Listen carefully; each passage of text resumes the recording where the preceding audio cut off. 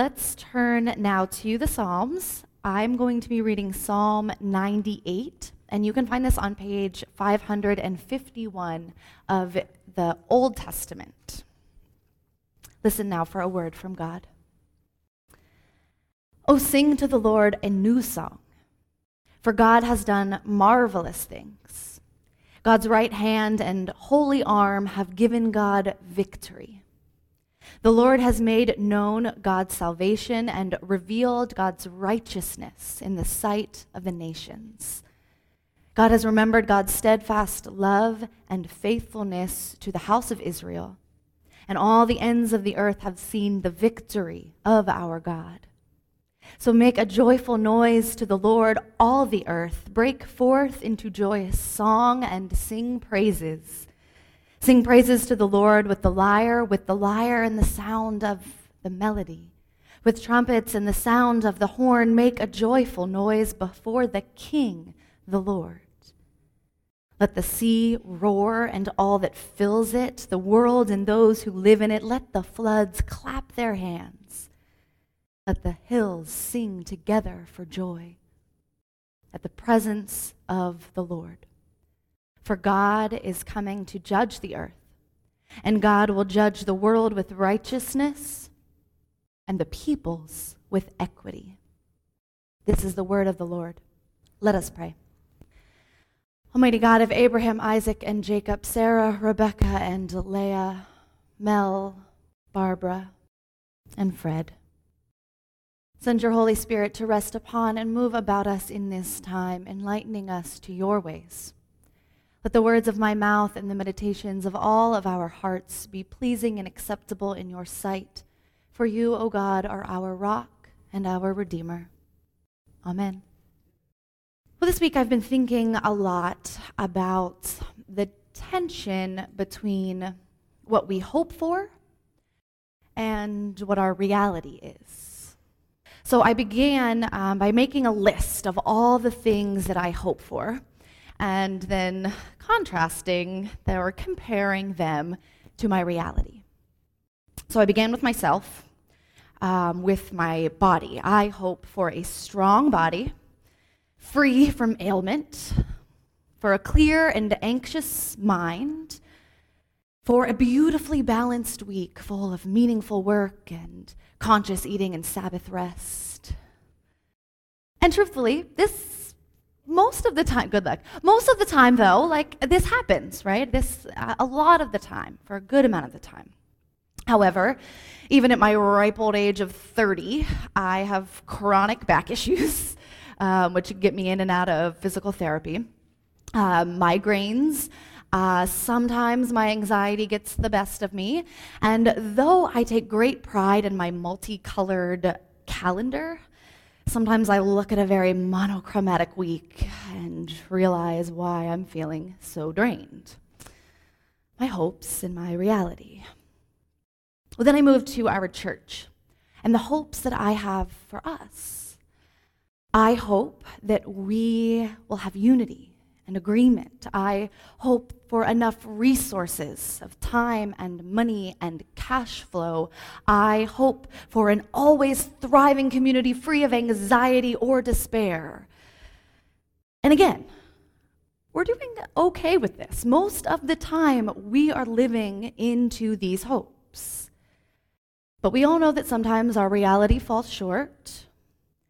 And we sometimes find ourselves grumbling and bickering with one another.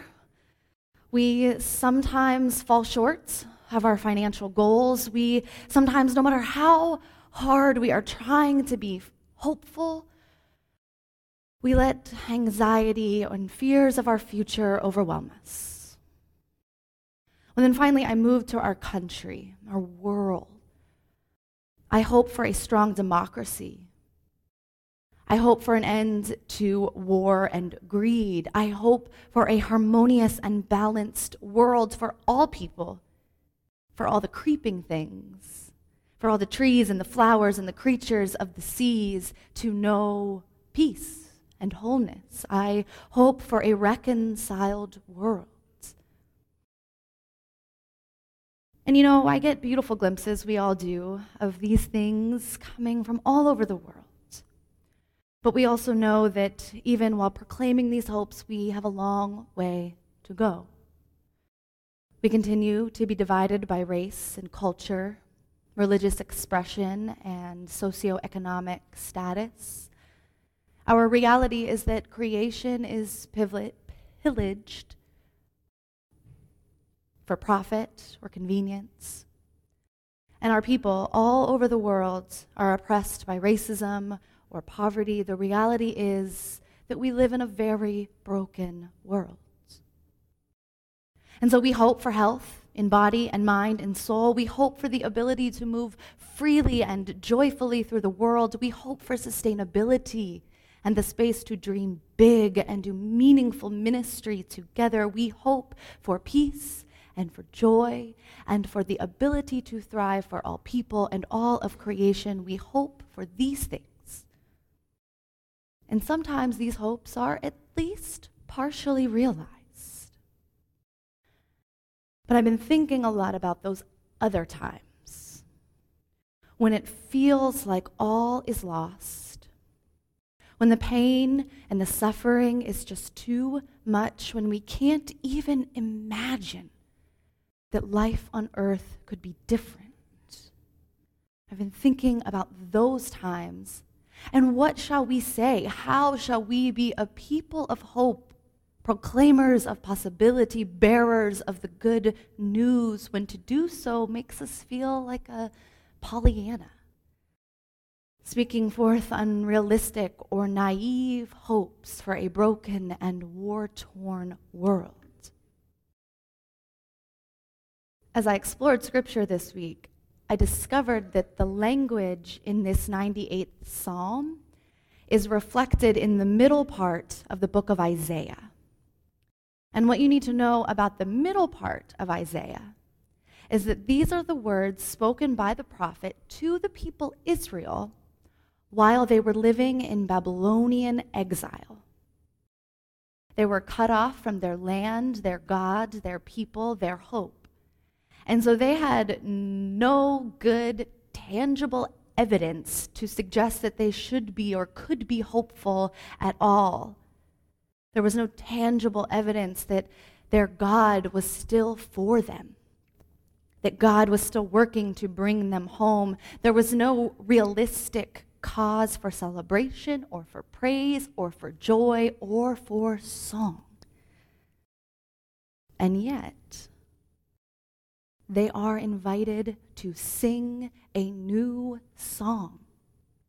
They are invited to break out of the ruts that they had been in, invited to put away their songs of lament, invited to sing a new song full of unabashed hope for themselves and for the world. The choruses of God help us, God save us, God deliver us, these are no more. For in this new song, there is only praise for what God has already done, only joy for what God is doing in their midst, only awe for who God is and what God is capable of doing. Israel is invited to sing a new song of God's victory as if it is already a done deal. It's not their reality. Their reality is exile. But nonetheless, the psalmist invites them to sing a new song, as if the sea and the sea creatures have already been freed to worship God, as if the hills are free to sing to the beat of the floods clapping their hands, as if all who live in the world have already been freed to live as they were created to live, to be who they were created to be. In this new song, we remember and we proclaim and we rejoice that God has come to judge the world with righteousness and the peoples with equity. God has come to bring about that peaceable, promised kingdom of God. And in light of this, why shouldn't we and all the world sing? Why should we be taken over by despair? Why should we only lament and fear the worst? For if this is our only posture, my friends, we will soon fall into that self-fulfilling trap. One of the most important theologians of our time is Walter Brueggemann. In 1978, he wrote the first edition of The Prophetic Imagination. He put out a revised edition in 2001 and named that things had shifted in his thinking and his experience and in biblical scholarship, but much of it still held true. Because our culture and society may have changed, but there is one thing that remains, and that is what he calls the royal consciousness, which is the worldview that those in power preach and prop up because it allows them to remain in power. This worldview is built on despair and hopelessness. It needs the people to be trapped in these systems. It requires that none challenge the status quo. It relies on the people's inability to imagine that life on earth could be different. Which is, of course, why the prophetic imagination is so powerfully important. For it is the voice that cries out in the wilderness, "Comfort my people."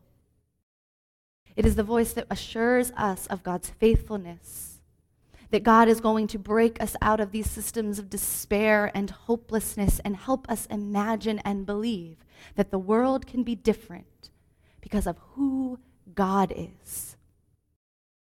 Brueggemann tells us that singing a new song is a way of singing into reality a new social system. He reminds us that every freedom movement had a freedom song, and that the people could go back to it for nourishment, for a reminder of what they are fighting for, and for a word of hope for what is possible and what is coming. To sing a new song is a way to sing a new social reality. And so, my friends, on this day, let us not be limited by what we think is our reality, or discouraged when our hopes fall short. Let us be proclaimers of possibility, preachers of the good news, witnesses to what God is doing in our midst. Let us be freed from our anxieties and our fears so that we might join all of creation to sing into being a new social reality. Let us be bound to God and to one another and all the creeping things on all the earth. Let us be a people of hope, and let us sing a new song.